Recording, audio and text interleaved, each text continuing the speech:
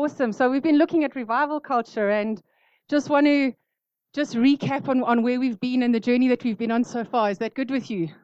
So Dr. Andre was here and he said this amazing statement, which has just been so in my heart. He said that the glory of a fish is to swim, the glory of a bird is to fly, and guess what? The glory of man is to be like God. Isn't that amazing? Guys, we were called to be like God. Do you know that's why you were born? That's why Jesus came, so that you can be like God. Isn't that awesome? Because we weren't called to live ordinary. We're going to be talking about that a lot more today. And then last week, Pastor Mike said some amazing things. He said this. He said that by patient endurance, inherit the promises of. It was actually not him that said that. The Bible says that. But he was reiterating that to us, right? That sometimes we need to wait. Sometimes we need to wait for those promises to be seen and to be fulfilled. Some of the other things he was talking about was having an unreasonable faith. He talked about this, that the righteous live by faith.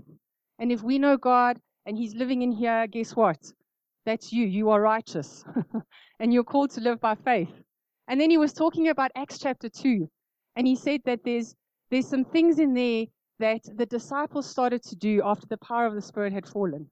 And these are some of the things that they started to do. They started to hear a new sound. They started to hear something different. They started to see hope. Isn't that good? We've started seeing a lot of hope in our country in the last couple of weeks. Amen. We had a peaceful election, and there's just a hope in a lot of people's hearts that there's something that's going to be different. You know, that the baton's been passed to a generation where hopefully things will be different. Amen. And also there's the speaking of a new thing. There's a declaration that is on our lips, that we're able to declare something new and something different. Amen. So today, I want to talk about faith and risk. And I feel like God said this to me when I started preparing. I feel like he said this. Faith and risk is all about the journey. It's actually about our outlook, and it's not about the outcome. And we so often measure things by the outcome and not by the outlook. We're waiting for success, which we measure wrong. So it's not always right. And I want to say this. Isaiah 64:1, I hope you can see that. Isaiah 64:1 says, "Oh, that you would rend the heavens, that you would come down." Do you know when that scripture was alluded to was when Jesus was baptized by John? It says that the heavens opened and that the Holy Spirit came down. In Acts chapter 2, what happened? The heavens opened and the Holy Spirit came down. And I want to say this to you. I'm going to make a statement to you today. I feel like for the believer, we are walking under an open heaven. And we have been for a really long time. Some of us don't know it. Do you know why? Because between this year and this year, there's a closed heaven. That's where the heavens are closed. The heavens are open for us. We got born again into an open heaven.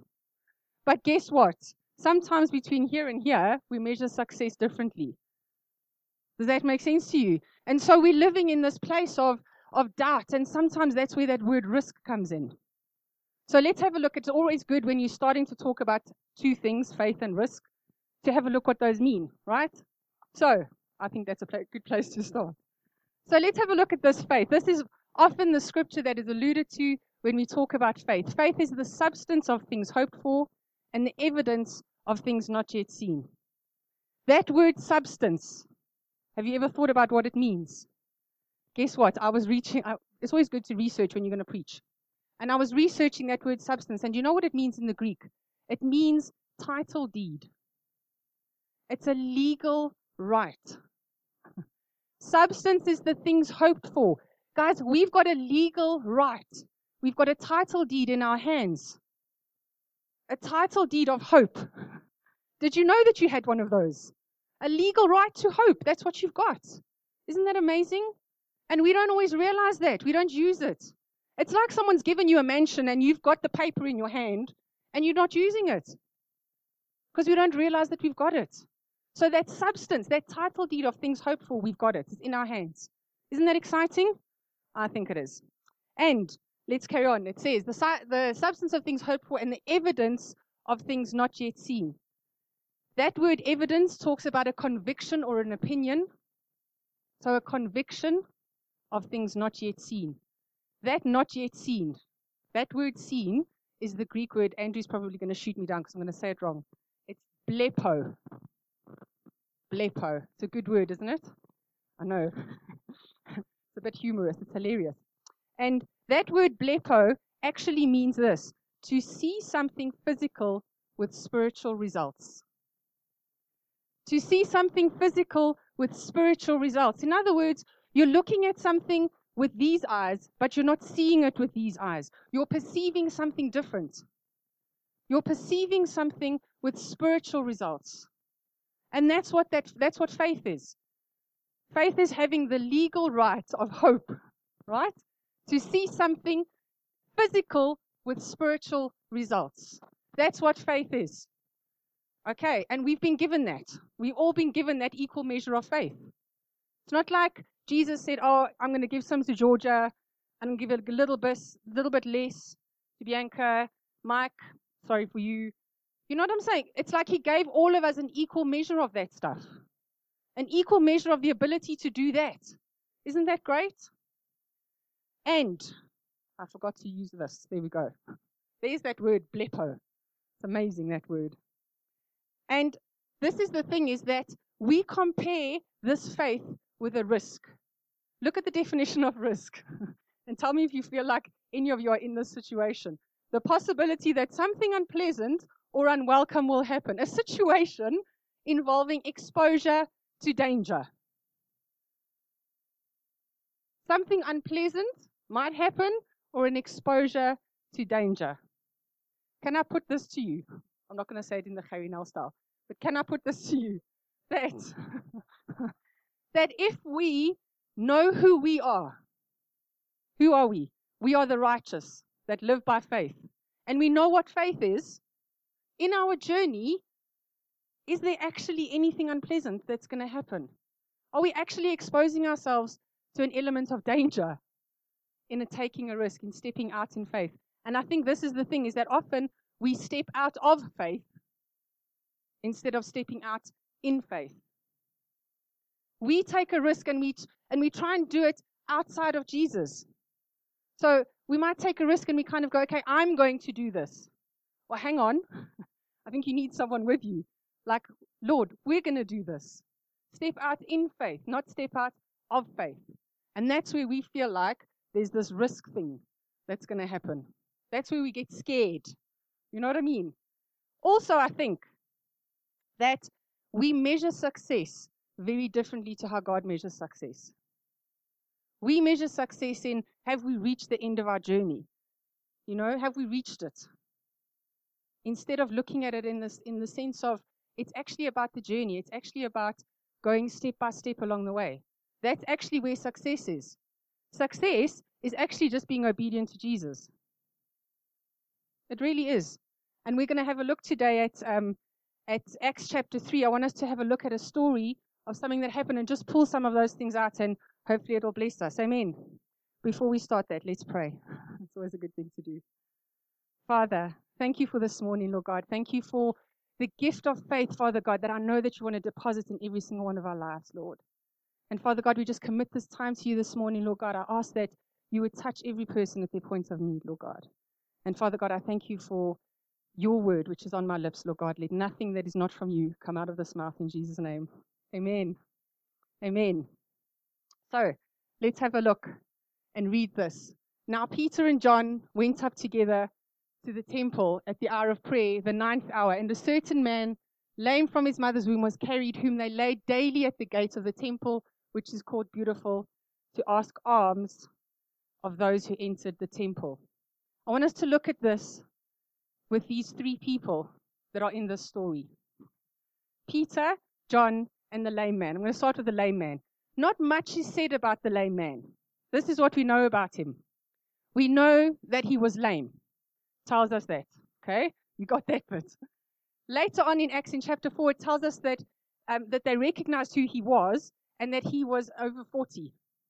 So he was about 20 years older than me.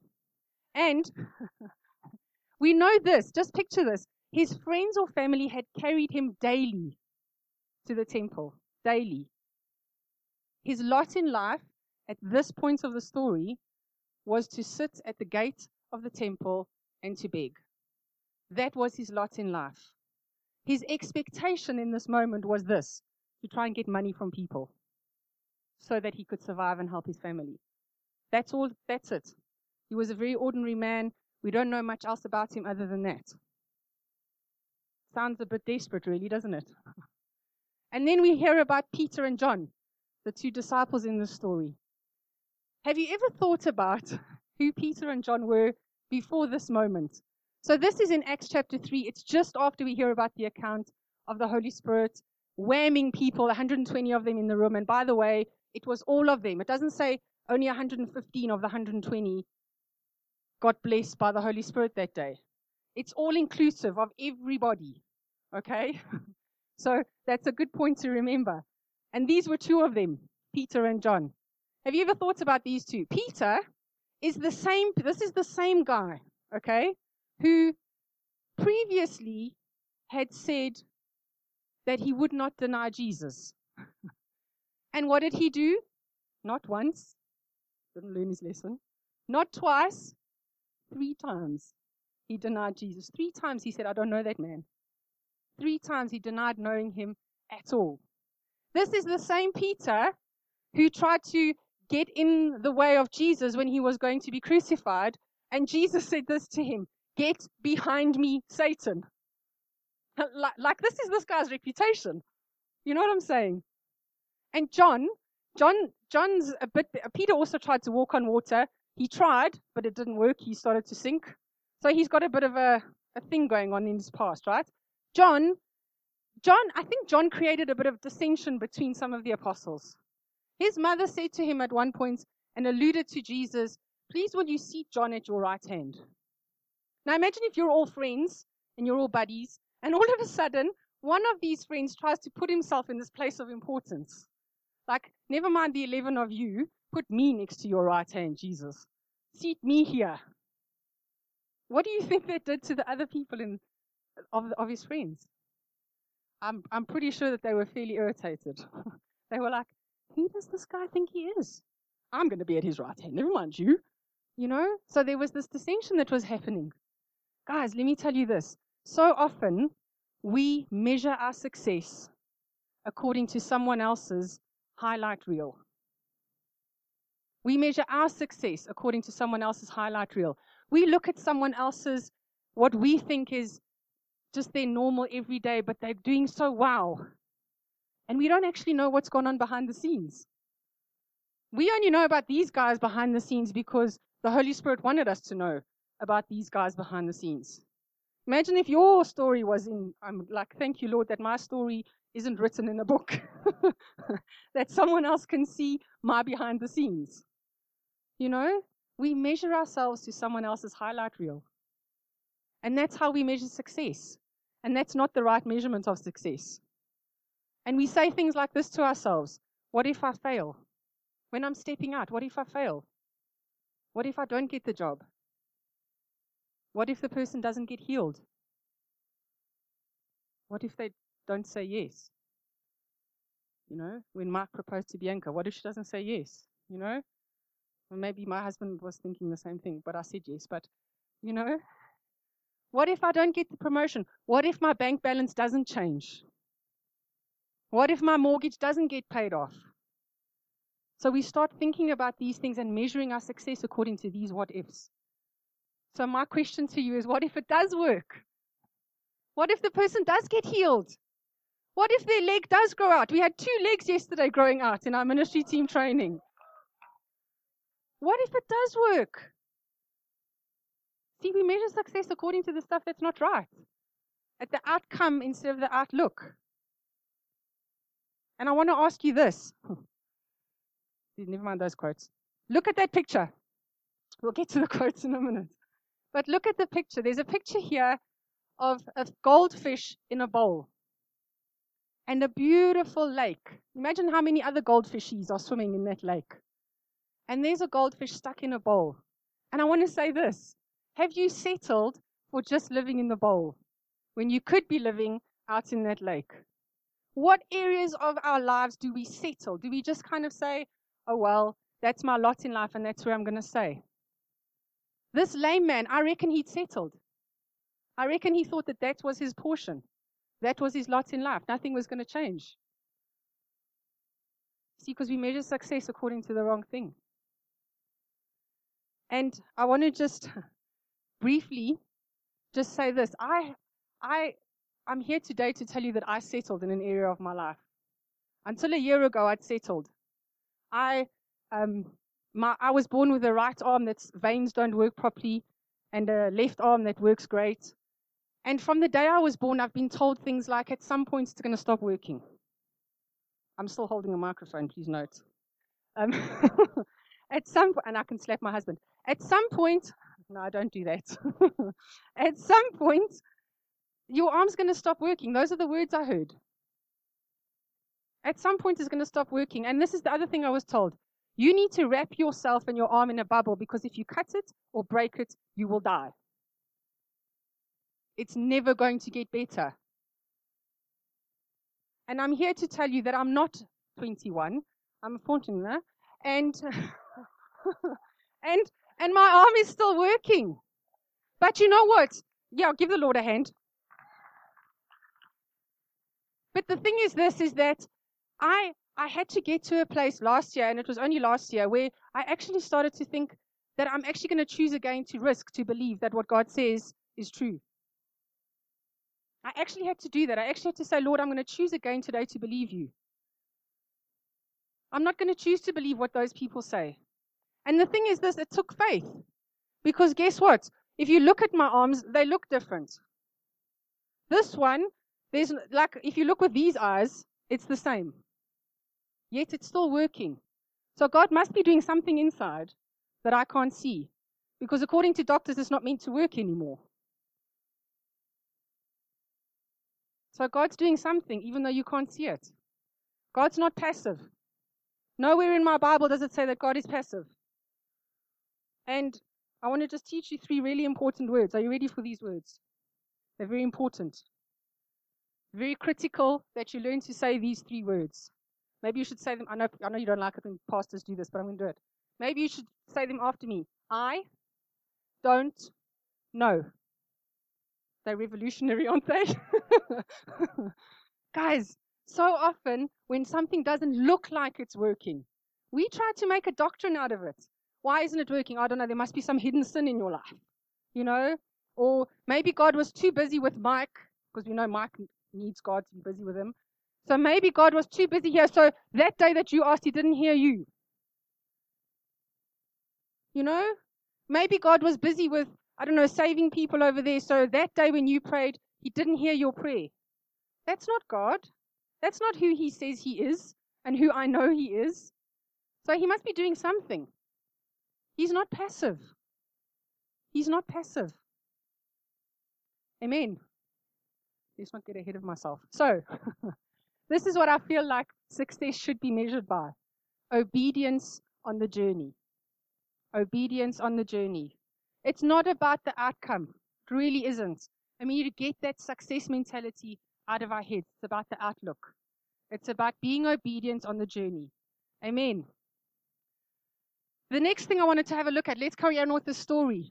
Who, seeing Peter and John about to go into the temple, asked for alms, and fixing his eyes on him with John, Peter said, "Look at us." So he gave them his attention, expecting to receive something from them. This man is sitting at the lowest point in his life, day in and day out. And here we've got Peter and John on their journey to go and pray. It was sometime in the afternoon. And they're going along their way where they've been before. By the way, so had Jesus been before. But I'll get to that in a minute. And I think that this word fixing brings us to a place where there's 3 people and their journeys are starting to collide. God gave me that word collide. And I want you to remember that word. Because our journeys often collide with other people. There were 2 ordinary men and 1 man who needed something. He thought he just needed money. That word fixing, you see, all of a sudden what's happening here is fixing his eyes on him with John. Okay? So all of a sudden, here we go. Peter and John walking past. They'd probably walked past this man before, as had Jesus. because for 40 years he'd been laid at that gate. But here's a moment where Peter and John fixed their eyes on this man. What was happening? God was about to invade. An open heaven is about to happen. Okay? This word fixing means fixated. It means intense focus is what it means. So there's an attention happening here in a focal point. Okay? Look at us. Do you remember that word blepo I told you about at the beginning? This is the same word. That same word blepo. Seeing something physical but expecting supernatural results. Isn't this great? All of a sudden here we've got two men walking past, and they are focusing on Jesus, and they say to this man, look at us. Are they saying to this man, look at us, I'm the one who denied Jesus 3 times? Are they saying to the man, look at us, I'm the one who caused dissension with my brothers, trying to be put first? They're not. They brought all of that journey to this place of saying, look at us, because God is about to do something. God is about to do something. You see, they remembered their past. They remembered where they'd been. But they also did this. They remembered the possibility of living in that open heaven that they'd just received. They remembered that possibility. Their outlook was, something's going to happen. I think they looked at this lame man and they just thought to themselves, this guy can get up and walk. Because that's what my Jesus told me. So they're saying, look at us. Look at us. Look at us. And this man also is expecting to receive something. We encounter people and we ourselves expect things. And sometimes what we expect is a lot lower than the portion that Jesus has for us. It's a lot lower than the portion that Jesus has for us. Don't settle. Don't be that fish that's sitting in that bowl. Don't settle for less than what God's got for you. Because I think that if this guy knew who Peter and John were, he wouldn't be asking for arms, he'd be asking for legs. Do you know what I'm saying? Some people here got the joke. Thank you. I'll pay them more friendship fees at the end of the month. He would have been asking for a lot more than what he was asking for if he knew. So here's the thing. We know. We know who Jesus is. We read it. We see it. We've got the Bible. They didn't. They were still writing it. They were in it. We've got it. We've got the revelation of the Holy Spirit dwelling in us. So are we asking for what we should be asking for and what we know we've already got, or are we expecting less? Where's our focus on the journey is my question. Let us run with perseverance the race marked out for us, fixing our eyes on Jesus, the author and perfecter of our faith. See, it's not us that has to be the author and the perfecter of our faith. It's not up to us. It wasn't up to Peter and John to be the author and perfecter of their faith in that moment. They just had to be in the right place and say, God, come and do something. They just had to be in the right place, focusing on the right thing in that moment, on an open heaven. The next thing that we need to do on our journey is we need to give on our journey. Listen to what happened. Then Peter said, silver and gold I do not have, but what I do have, I give you. In the name of Jesus, Christ of Nazareth, rise up and walk. And he took him by the right hand, lifted him up, and immediately his feet and ankle bones received strength. So he, leaping up, stood and walked and entered the temple with them, walking, leaping, and praising God. And all the people saw him. Did you hear that? All the people saw him walking and praising God. Then they knew that it was he who sat begging at the beautiful gate of the temple, and they were filled with wonder and amazement at what had happened. What have you got in your hand? What have you got in your hand? I challenge us to think that we've got a whole lot that we don't use. We've got a whole lot that we don't use in our hands. Because we're too afraid, because our version of success is not lined up with what God's version of success is. What have you got in your hand? Who are you seeing every single day? You see, I think that, have you ever thought of this? Jesus walked past this temple gate to pray many times. This is the same temple gate that he walked through when he went into the temple and he started moaning because people were using the temple for the wrong thing. Had he walked past this man before? Because he'd been lying there for 40 years. Daily he was brought to that temple. I think that Jesus had probably walked past this guy a few times. So why hadn't he healed him? I think it's because he knew that one day Peter and John would walk past this man, and it would mean more to us if we knew that two ordinary men, two fishermen, that's all they were, is two fishermen, used what was in their hand. And what was in their hand? The name of Jesus. The name of Jesus is in our hands. It's on our lips. So that's what we've got. So if nothing else, that's what we should be giving. And you know what? If we give that, we've given everything. We've given absolutely everything. People don't need more than the name of Jesus. That's all they need. All you need to have a revivaled life is to know the name of Jesus. That's all it is. And there was also action that was needed. Because it says there that Peter lifted him up.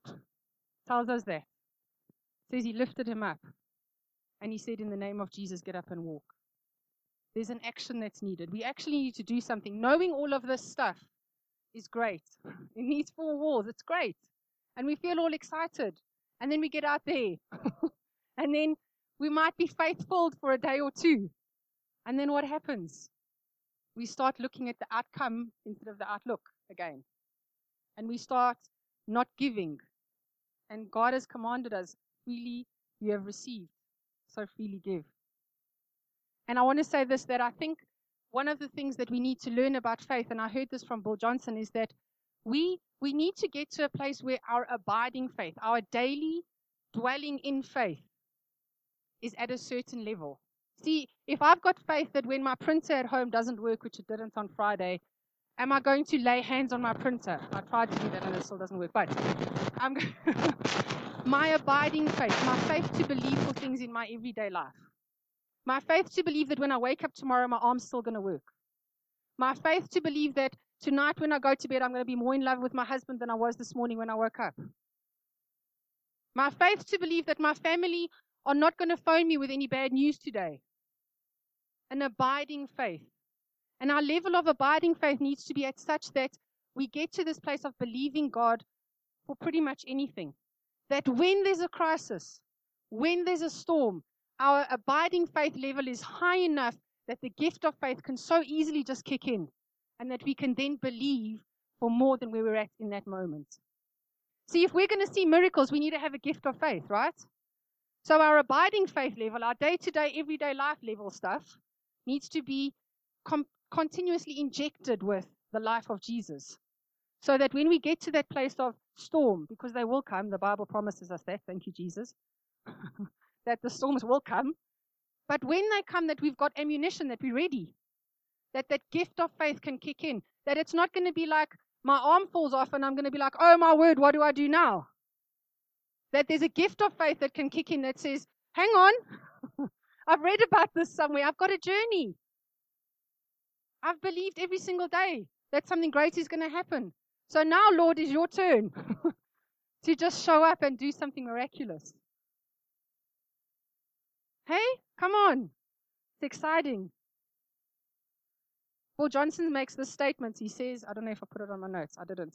He says this, that the Holy Spirit is in you for your sake, but the Holy Spirit is on you for other people's. See, and we've got both. We've got the Holy Spirit in us, and we've got the Holy Spirit on us. We're anointed to do this. We've got an open heaven to do this. That's what we are called to do. To just step out in faith. Because it's about the outlook, not the outcome.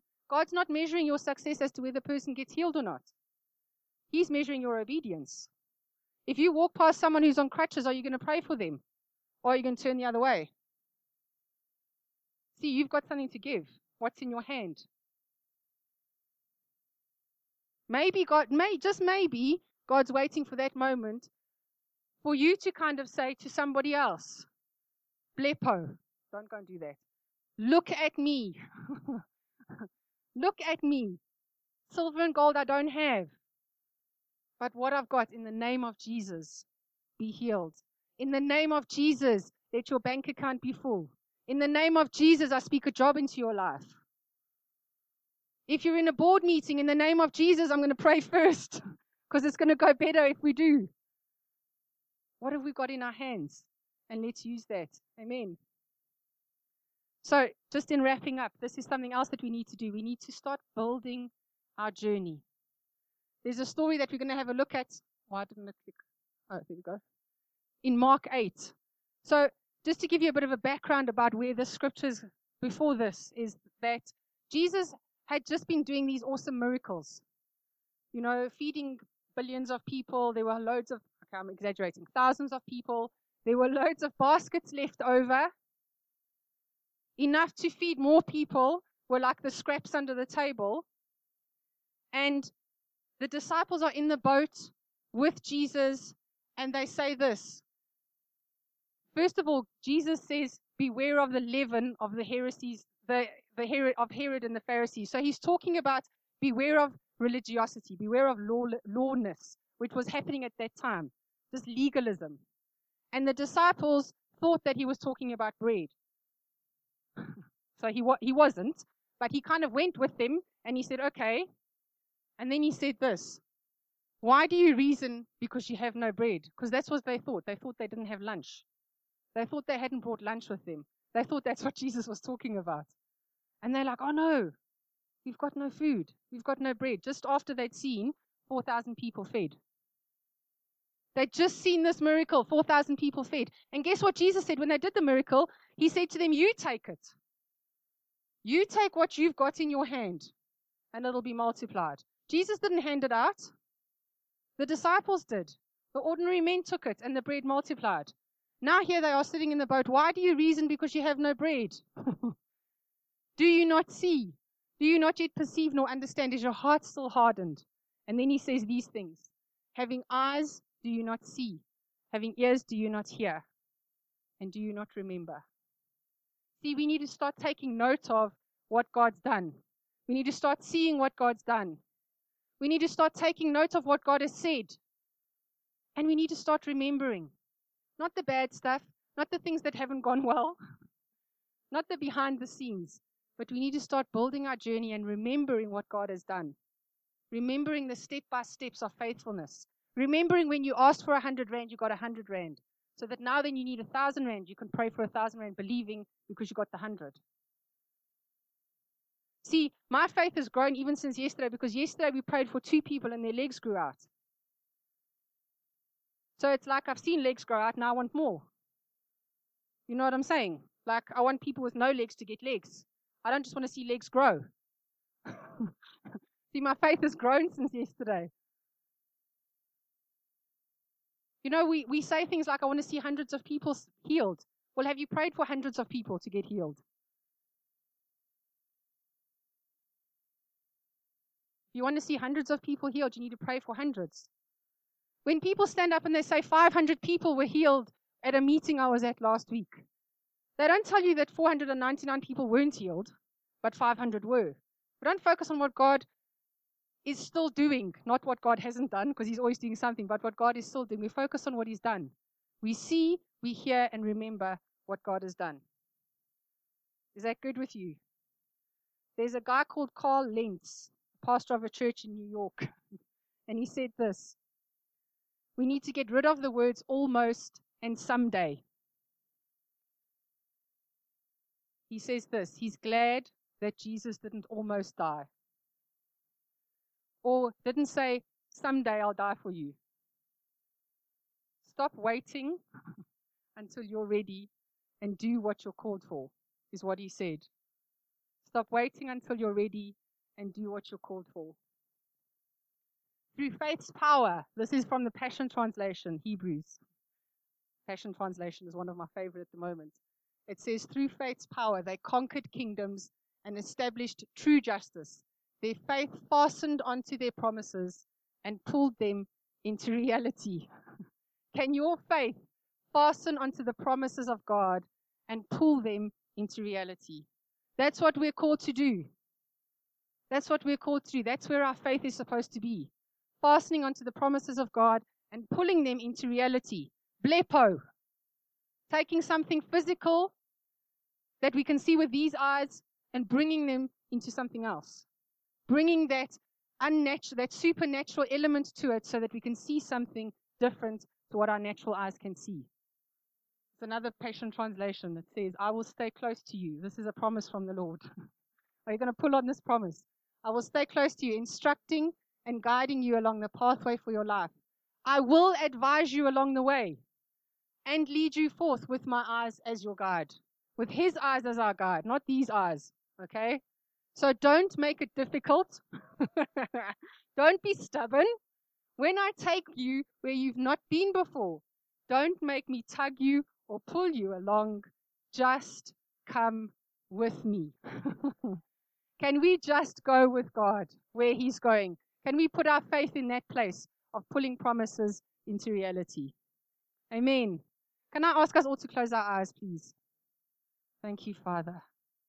Lord God, I thank you for just your promises, Father God. I thank you for the faith that you've given every single one of us, Lord God.